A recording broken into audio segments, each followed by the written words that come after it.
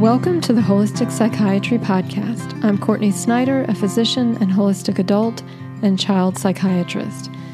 This is part 2 of 2 podcasts on food families that can contribute to brain-related symptoms. In the last podcast, I discussed histamine, oxalates, salicylates, and lectins, all of which can contribute to inflammation in the body and secondarily in the brain.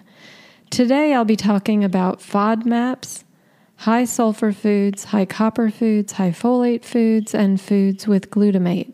My goal with these podcasts is to introduce general concepts with the hope that if you are dealing with food-related issues, this may help you identify which families could be causing them.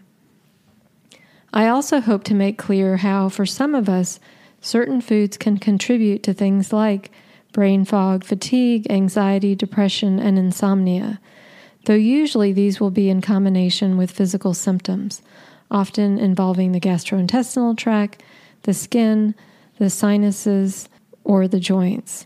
My goal is not to take anyone down a path of food avoidance, but rather to an understanding and even hope that many of these intolerances can be moved past. It is very common for people to start to limit an entire family only to then start eating large amounts of another family, which could then become problematic. As much diversity of food that we can feed our microbiome, the better. As with all my podcasts, this is for educational purposes and not treatment. So you do want to work with a knowledgeable practitioner if you have these issues. And again, you don't want to just start avoiding whole families of food. Because these food families overlap in a number of ways, from foods to symptoms, I want to review from the last podcast. High histamine foods are high in histamine mostly because of microbes breaking down food and releasing histamine. Think aged food, leftovers, and anything that is a product of fermentation. High oxalate foods involve oxalates, which are molecules that can form crystals. These crystals can become toxic to the body and cause tissue damage and inflammation. High salicylate foods. Salicylates are a chemical in food and can be very beneficial. However, for some, it can cause an immune response. And foods that are high in lectins, another group I talked about, lectins relate to a protein that is on seeds. So in the broader picture, seeds include grains, nuts from trees, beans from legumes, and seeds from various vegetables and fruit. For most people who are having an intolerance to one of these food families, these issues can be addressed by getting to the deeper root cause, which I talked about in the previous podcast. In today's podcast, I'll talk about FODMAPs. So these relate to foods with particular carbohydrates that are fermentable by microbes in the gastrointestinal tract. An imbalance of gut microbes in the small intestine can create problems by way of fermentation of these foods. I'll also talk about sulfur, which is the third most abundant mineral in the body. And for reasons I'll discuss, some people are dealing with too much sulfur, and getting more in their food can be problematic. I'll also talk about 2 food families that relate to neurotransmitter functioning, namely foods that are high in copper and foods that are high in folate. Lastly, I'll talk about glutamate, which is in certain foods and is also a neurotransmitter in the body that excites the nerves and regulates the functioning of other neurotransmitters. So neurotransmitters are chemicals that help our nerve cells communicate with one another. So too much glutamate for some people can cause an array of brain symptoms. So starting with FODMAPs, that is an acronym for different names of carbohydrates in some foods that are fermentable by gut bacteria and produce gas. If this is happening in the small intestine instead of the large intestine, this gas in the small intestine can cause bloating and abdominal pain, and for some people, diarrhea and constipation. For many people struggling with this, they may have a diagnosis of irritable bowel syndrome or IBS, and they could be reacting to FODMAP foods. FODMAPs can, for some, cause SIBO, or small intestine bacterial overgrowth. They can also, for some people, cause inflammation in the gut. So inflammation in the gut can trigger mast cells, which are part of the inflammatory response, which can trigger inflammatory cells in the brain, thereby causing brain symptoms. FODMAPs, for some, can contribute to leaky gut, which is when there is permeability of the lining of the gastrointestinal tract, thereby allowing food particles to get through, which could cause autoimmune symptoms. Bloating that can be caused by FODMAPs for some individuals can also impact the valve between the large and small intestines, allowing microbes from the large intestine to get into the small intestine and then worsen this microbial imbalance. So I'm going to run through the acronym. I'm not going to list all foods, but just want to give you an idea of what general types of food we're talking about here. F is for fermentable. O is for oligosaccharides. So these are in onion, garlic, wheat, rye, beans, and certain sweeteners. D is for disaccharides, which are in white or brown sugar, milk, cheese, and certain other dairy products. Monosaccharides, which are in honey, apples, and high fructose corn syrup. A is for and P is for polyols, which are sugar alcohols found in artificial sweeteners such as xylitol, erythritol, pitted fruit, even cauliflower, and pumpkin. We can have problems with all of these groups, or we could just be having difficulties with one or two categories. The treatment involves cutting back on these foods or lowering the quantity for somewhere between 2 to 6 weeks, depending on someone's treatment, and not for the long term, as we need many of these foods, which are high in fiber and fermentable. We need these for the microbiome. When we eat these foods, our gut makes what are called short-chain fatty acids, which are particularly important for brain health and for decreasing inflammation. One of these is called butyrate. So while someone's on a low FODMAP diet, it can be helpful to be taking a supplement that is replenishing the butyrate. When reintroducing foods, it's recommended that one do one food at a time and one group at a time.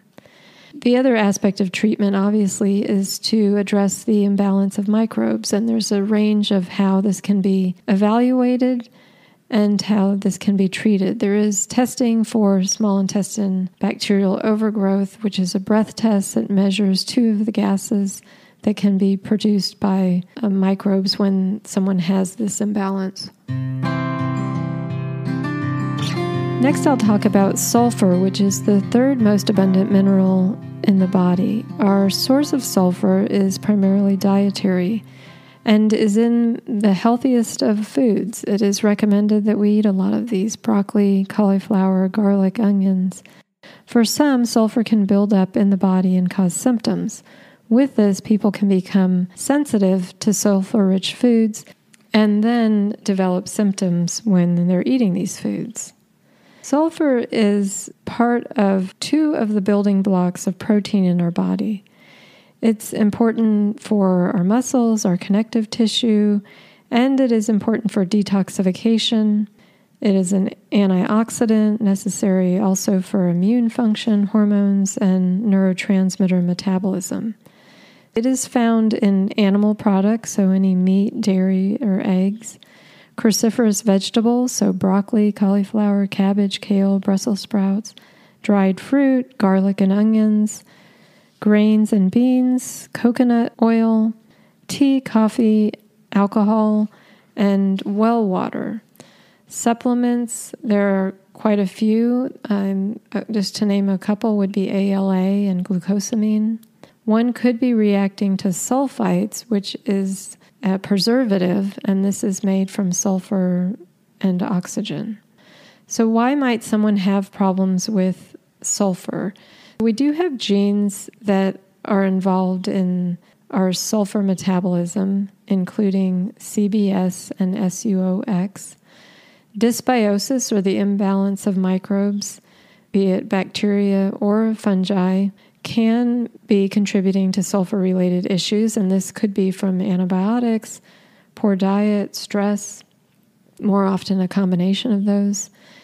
And environmental toxicity, specifically glyphosate, which is used in herbicides, and thus if someone's eating a lot of non-organic food, could be developing glyphosate toxicity, which appears to be a factor in intolerance to sulfur in foods. What are the symptoms of sulfur intolerance? Physical symptoms could again be bloating and abdominal pain, irritable bowel syndrome or IBS, small intestine bacterial overgrowth or what we call SIBO. Skin conditions could be hives, itching. One might have asthma or allergies, stiff or swollen joints, swelling or gaining a lot of water weight. Brain symptoms can be fatigue and brain fog. Again, these aren't necessarily specific, but nonetheless can affect both the body and the brain. Treatment involves lowering sulfur in the diet, doing a low sulfur dietary trial, which can be an elimination for 1 week and then gradually reintroducing one food at a time. Particular supplements can also be helpful in clearing sulfates. And of course, as with all the other food-related issues I've discussed, treatment involves addressing the underlying microbial imbalances in the gastrointestinal tract and addressing toxicity if that's also contributing to those imbalances. These next two food families I'll discuss briefly because I have previous podcasts that relate to copper overload and another on undermethylation, which relates to high folate. These are not necessarily immune triggers in the way the other groups that I discussed can be. However, for some, they can cause brain symptoms by the way these nutrients can impact neurotransmitter functioning. So if we have too much copper or too much folate, we can have problems. Copper is an essential trace element in our body and serves many functions. One of those functions is as a cofactor, meaning it's a helper to an enzyme. In this case, an enzyme that turns dopamine, which is what we need for attention and concentration, into norepinephrine. And this is somewhat like adrenaline, if you think about if you were high in adrenaline, what that can feel like. If we have too much copper, we can become low in dopamine and high in norepinephrine. And this can look like poor attention along with anxiety or hyperactivity or even agitation or rage. Someone could have high copper for genetic reasons. We all have what are called metallothionein proteins in our body, and they regulate copper. And if we have a genetic weakness involved with this protein, they may not be working up to full speed. So if we are low in zinc, which is needed to produce these metallothionein proteins, then we may have a weakness there. Also, we could have high toxicity that could be overwhelming these proteins, as they're also addressing other forms of toxicity in our body. And so either these conditions could cause copper to go up. More often it appears that there's a combination of these factors: genetic, low zinc, and toxicity. However, added estrogen in the form of birth control or hormone replacement can cause copper to go up in some individuals with a genetic vulnerability. If we are dealing with high copper, we don't want to be adding more copper in the form of food or water sources. Copper is in water because it's not considered a toxin. Well water is especially high. However, we can also get high levels of copper from chocolate, carob, and shellfish, and there are certain multivitamins that will have copper in them. All of those could be problematic for someone who is already in a high copper state. Organ meat, certain beans, nuts, avocado, and salmon are high, though not as high as chocolate, carob, and shellfish. So I wouldn't have people necessarily strictly avoid these. However, they wouldn't want to be eating a lot of these on a daily basis. Treatment here is to, again, address the underlying root cause. If someone does have high copper, while I recommend that they avoid chocolate and shellfish and carob, and I recommend that they avoid the others on a frequent basis, how strict these recommendations are will depend on how high their copper is, how difficult it is to bring it down. And there's not a way, somebody inquired on Facebook, if there was a way to lower the content, for example, of copper in foods through cooking, and there's not. Folate is a B vitamin in our body. Some individuals can have what we call a methylfolate imbalance. If they are what we call undermethylated, they have too much folate and not enough methyl. We get methyl from protein and folate from a lot of leafy green vegetables and beans and other foods as well. If someone is what we call undermethylated, and that might be someone who's perfectionistic, detail-oriented, very left-brain, strong-willed, driven, they may have allergies or high histamine states. And if they appear to have low serotonin symptoms, so this could be depression, anxiety, or obsessive-compulsive tendencies, then more folate could further lower serotonin activity and make their brain symptoms worse. We address undermethylation that causes these symptoms using targeted nutrients, but we also recommend avoiding foods enriched with folic acid, so certain breads and cereals are enriched, and any form of folate in multivitamins, and we recommend a diet that has greater emphasis on protein over leafy green foods. Again, I wouldn't recommend someone strictly avoid leafy green foods, but they don't want that to be in abundance on their diet. The opposite would be overmethylation, and that's where someone is actually low in folate, and they could benefit from a plant-based diet, and because they're overmethylated, they don't tend to need as much protein, and in fact, that could worsen their symptoms if they're getting too much protein. Lastly, I'll discuss glutamate, which is an amino acid that is the most abundant neurotransmitter in the brain. It is considered excitatory, and that would be relative to GABA, which is inhibitory. So these kind of oppose one another. And inhibitory would be things that would sort of calm us down, and excitatory would be things that would activate our nervous system. Glutamate also regulates receptors for other neurotransmitters. It's involved with serotonin activity, dopamine activity, norepinephrine activity, and acetylcholine. But glutamate can also be destructive when in excess outside of brain cells. So though the brain largely keeps this extracellular glutamate low, there are certain situations in which it could be high. In these cases, we wouldn't want to also be getting high amounts of glutamate through our diet. These types of situations could be toxins, basically acting as an insult to the brain. So this could be metal toxins, glyphosate, which I mentioned. EMF is also considered a toxicant to the brain.